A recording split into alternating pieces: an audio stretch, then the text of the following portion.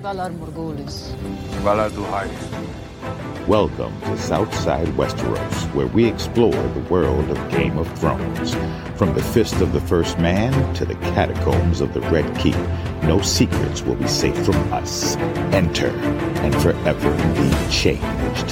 There is only one God, and his name is Death. And there is only one thing we say to death. Not today.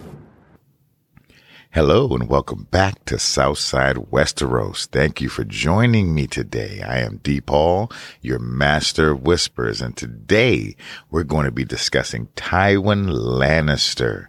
Tywin Lannister is one of my favorite characters. Let me tell you, I used to get chills initially when I first watched the episode. Now, spoiler alert, if you're listening and you have not seen Game of Thrones, then I'm going to get into a lot of events. So if you don't want to ruin it, hit pause, go see the series, come back, and then enjoy it with us.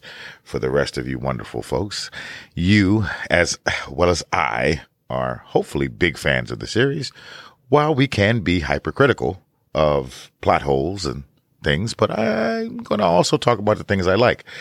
One being Tywin Lannister. Again, he is one of my favorite characters because I believe he is extremely misunderstood. And I think if you look at his life, the 67 years that he stayed on Westeros, then you would get a different picture of him and realize that, in my opinion, and I'm going to say it up front, he was the only character equipped to win the Game of Thrones. And I'm going to say it again. Let's pause. Tywin Lannister was the only character equipped to win the Game of Thrones. And if those around him had listened and followed his instruction to the letter, then we would have a different ending to the story of Westeros. But we'll get into that. Now, for the purposes of this podcast, we're just going to focus on Tywin, the character played by Charles Dance that you saw on the small screen in A Game of Thrones. For 5 seasons, he was the moral compass of the war. And when I say moral compass, Tywin himself did what he had to do.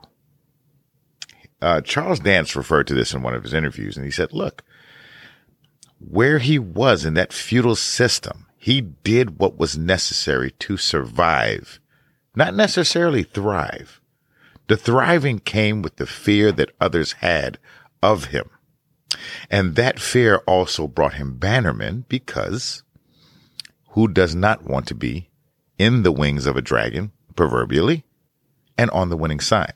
However, I don't think Tywin ever enjoyed what he did. It was duty. It needed to be done, and it was necessary to create what I truly, truly want. Immortality. That's right.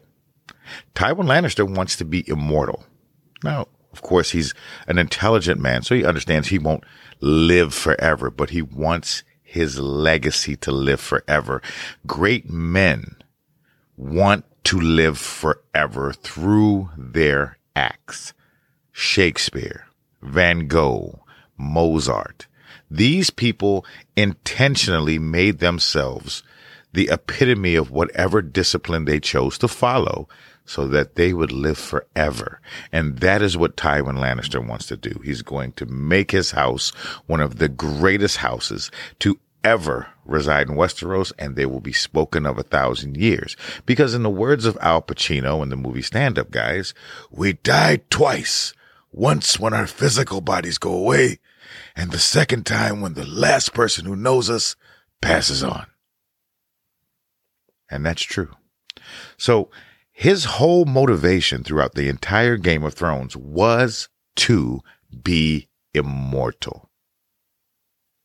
And everyone around him did not understand that. They were too self-absorbed to put themselves down and do the work. The work is survival and living forever. However, let's go back. So let's look at a Tywin Lannister. And we are going to have to reference the book a little bit to give you some subtext into what created this guy. So, the son of Tytos Lannister. Tytos Lannister, for all intents and purposes, is a fool. He is not respected at all. He's openly mocked. They borrow his money, never return it. His bannermen do what they want. There is little to no fear of any reprisal from being disrespectful to him. And Tywin grows up seeing this.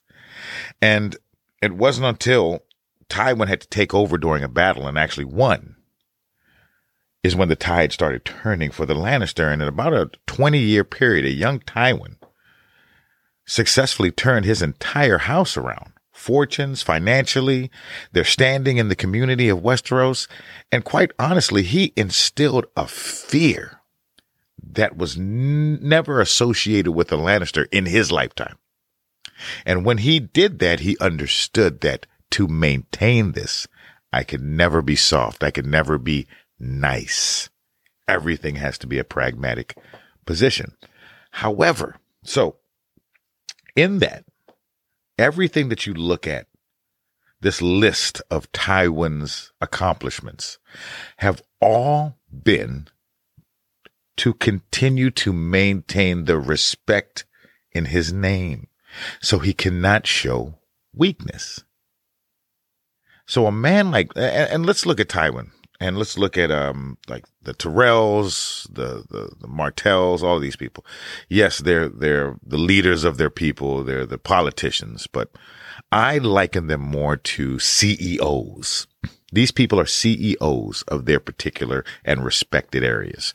And as CEOs, they have to lead their area or their company to prominence, profit, and growth. So Tywin does things that a CEO would need to do. He makes those rough decisions. If a CEO knows the bottom line is I have to fire 200 people, he's going to do it. If a CEO knows that, hey, I have to take over this company and kind of gut it and absorb everything good so my company can survive, he's going to do that. And those are the things that Tywin does. And CEOs, they're very hard nosed. They're very tough. They tell men what to do. They fight. But you'll find most CEOs are soft when it comes to their significant other. That's where they can let the guard down. That's where they can be free and kind of be vulnerable and be gentle. And that's what Tywin had with Joanna, his wife, the mother of his children. And they don't reference that except during that scene where Tywin is admonishing Tyrion. And honestly, and again, we're going to talk about this in later podcasts, I'm not against Tywin for some of this because I think Tyrion was a severe underachiever. But we're going to get into that into his podcast. But when it comes to this particular scene, that's when you saw a vulnerability in Tywin that you didn't see. You only saw it maybe 2 or 3 times during the entire series. And when Tyrion asks him, what have you ever done for family? Which, by the way, I think everything Tywin does is for family, not for his personal glory. But he said, what did you ever do for family? And Tywin said, when I let you live. Now, a lot of you dislike Tywin because you feel that he is cruel to Tyrion. And I can understand that. I get that. I can understand that. But understand that this statement is loaded. And again, you have to reference the book to understand why. Tywin and the Mad King were actually best friends. They had to be. They were like Ned and Robert. They fought together. They bled together. They partied together. Not really. Tywin doesn't party. But they were best friends. And as he watched his best friend go mad slowly, Tywin had to suffer many indignities in the name of the king. Kind of what Tyrion should have done with Joffrey. But again, this is all perspective. What happened during that time? It's said and it's rumored that the Mad King actually raped Joanna. And in that rape, impregnated her. And the result of that impregnation was Tyrion. So it wasn't just that Tyrion was a dwarf, which at that time, if we even look at the reality of medieval times, any disfigurement or anything was frowned upon because of the ignorance and lack of education and understanding. But when you look at a dwarf and then you look at what the Targaryens were, years of incestuous behavior, years of inbreeding, and now you've raped my wife and this is the monster that you created. And on top of that, this monster that you created from the rape of the love of his life, the only thing that Tywin Lannister ever held dear and could be vulnerable to, it killed her and took her from me. But because of my dedication to duty, not honor, honor holds no place for him, duty, and the goal, he's a Lannister. And if I let something happen to him, then it shows weakness amongst us all. See, Tywin never placed all his eggs in one basket. He knew what his kids were. He understood their disabilities, so to speak. So Lancel Lannister, all these other people, he planted all these little seeds all over the world like Ego did. So that if one Lannister fails, another one may rise up. They may not be prominent, but they'll be here and will live on. But that was a very powerful part because it was his disgust for what happened to Joanna. And think about it, a man like him, a man who is feared, who is serious, who stands up. He's the alpha male amongst the men, the dregs of Westeros. Now we have to remember, these are hard, battle-worn medieval men. They kill each other. They kill anybody. They fight. They drink and they die. So you have to command respect of these people as well as the wildlings, the stone crows, the savages, the Dothraki. All of these people have to respect you, and then you're given this thing.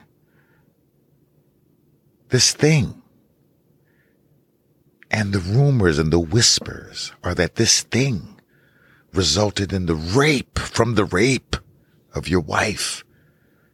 And the raper, the villain, was your best friend, who you were emboldened to, who you were indebted to, who you served and bowed and scraped for, and who, as he became a psychotic individual, who embarrassed you, humiliated you. So how could he love Tyrion? And then Tyrion chose to embarrass him. Now, Tyrion could have overcome the dwarf thing. Of course he could have. Could have worked harder. But again, we'll talk about that later. So, I think that portion of him is not really focused on. And that's what caused him to shut down emotionally. Now, it's all about business. Everything is business. Now, Tywin didn't spend a lot of time with his children. Not at all. They, for the most part, grew up on Casterly Rock. And he spent his time in King's Landing, the Red Keep. And he would come home from time to time. And when he came home, he would pretty much spend the whole time disciplining them for things they did. They were raised by the servants. So they got to do whatever they wanted to do. Eventually they were brought over to King's Landing, but knowing what was done, he wisely kept his children away from this vile political arena. And he gets no credit for that. Now, unfortunately, the result was bad, but I believe that was his intention. Holding a piece of Joanna. And every time he came home, being the man who he was, he could see what was happening. He can see it in Jaime and Cersei's face. He can see Tyrion squiggling about, waddling about, as he says.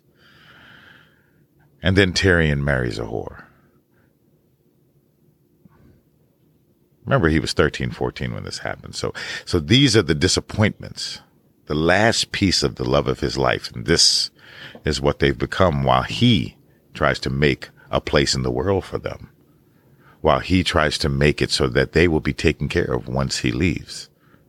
And he becomes a character that was so strong, so physically disciplined in everything he did, in appearance anyway, that in the words of Cersei, if Tyrion hadn't killed father, nobody would have had the guts to come after them. And that's absolutely true. Tywin did that better than anybody. He was the MVP of Westeros. And Tyrion sneaking into his bedchamber and killing him on the chamber pot was the only way anyone would have got him. And that's the truth. But again, I think Tywin is a very, very misunderstood character because I believe there's a deep-seated depression that fuels him, that are behind his eyes, those cold, piercing, intense eyes. There's a sadness behind those, similar to the Hound. You have sad eyes, in the words of Tormund Giantsbane. But our friend Tyrion was not the only source of his disappointment. He was just one of the biggest. I believe Tywin was disappointed in everyone he met.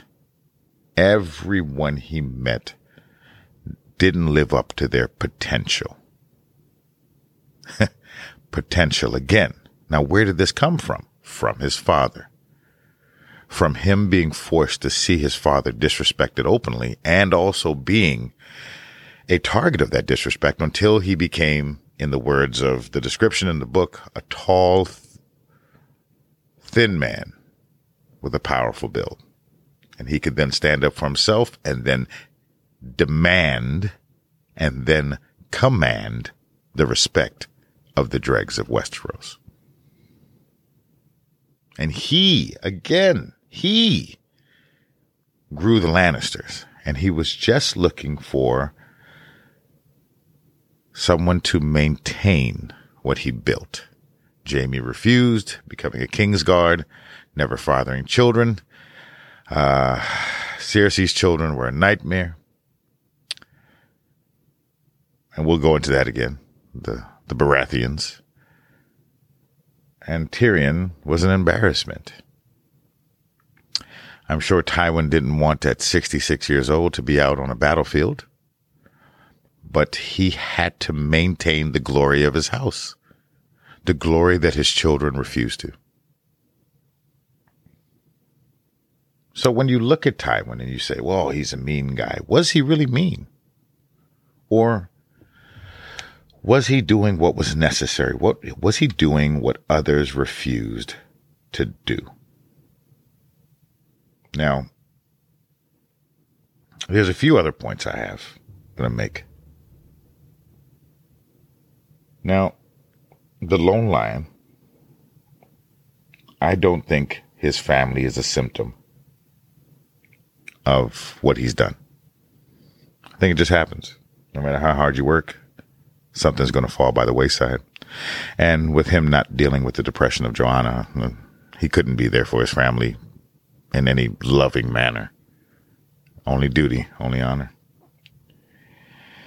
But his success was based on his vision and his unyielding, consistent manner. Now, another part of the show I want to discuss is that moment he had with Arya, when Arya was his cupbearer. Now, Tywin, knowing everything you know about Tywin, while I don't think Tywin knew she was necessarily a Stark, I think Tywin knew there was more to her. Well, we don't have to think that. We know he knew there was more to her. But I think Tywin was impressed with her. He saw an intensity in Arya that he only saw when looking into a mirror. He saw a will and he saw guts, heart, moxie, so to speak. He saw something, and he saw what he wanted to see when he looked at his own children instead of spoiled, pompous embarrassments.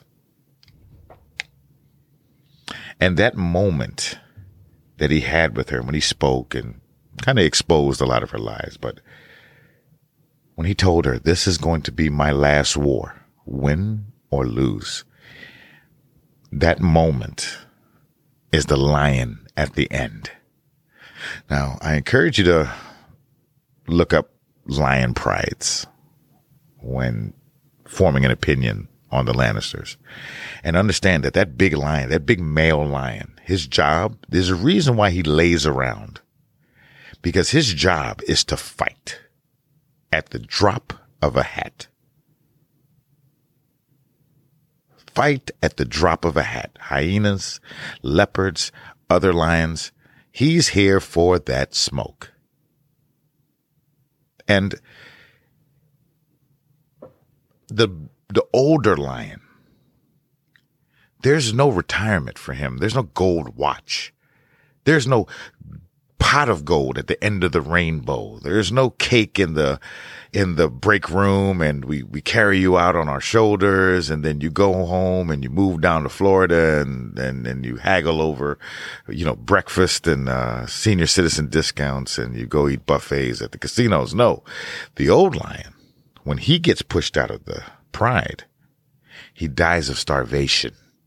It's a very hard death because he can't hunt for himself. Everything was done for him. Tywin understood that about lions. So he made sure that he can hunt and eat all the way till the end, but he knew that his time was coming to an end. And in that moment, he knew that there was a high likelihood that his life's work would be undone very quickly after he's gone. Which was why Tywin was a breath of fresh air to him. And I want you to look back at that moment with Tywin. Now, again, this is a hard man. This is a man that is feared and makes the decisions that are tough, and life and death, does not mind killing, would kill a man at a wedding, would have people rape and murder. He'll do this, but he also was the man that after he backed Robert Baratheon and put him in place, there was 20 years of relative peace. So he's a flip side of coins, so to speak, right? He's a flip side of the coin. But he had a moment with Tywin. If you look at that moment at Joffrey's funeral, with Cersei attempting to manipulate him, he had that moment of softness where he looked at Tywin and said, I'm not trying to trick you. And he asked him questions. And not only did he ask him questions, he had examples for every answer that Tywin gave him. And those examples were able to form the opinion, the image of the king that Tywin should be, right then and there. And at that moment, he had him. Just like that, he had Tywin. But that's the difference, because this is a man who commands respect. When he walks into a room, he is the man, and he will dominate any man around him, including the Mountain, the only man that intimidated the Mountain. But he was able to be soft in that moment because it served his purpose. And that is the measure of his experience and how good he is at his job as the hand of the king. As he said, kings don't run kingdoms, the hand does. And he ran Westeros for decades. Very well, mind you. So Tywin is, and again, if Tywin would have been listened to, if they heeded the lessons he consistently drove into their brains, then we wouldn't be having the conversation we're having right now, because the Lannisters would still be in charge of Westeros. If they didn't make stupid moves, if Jaime would have killed Ned Stark,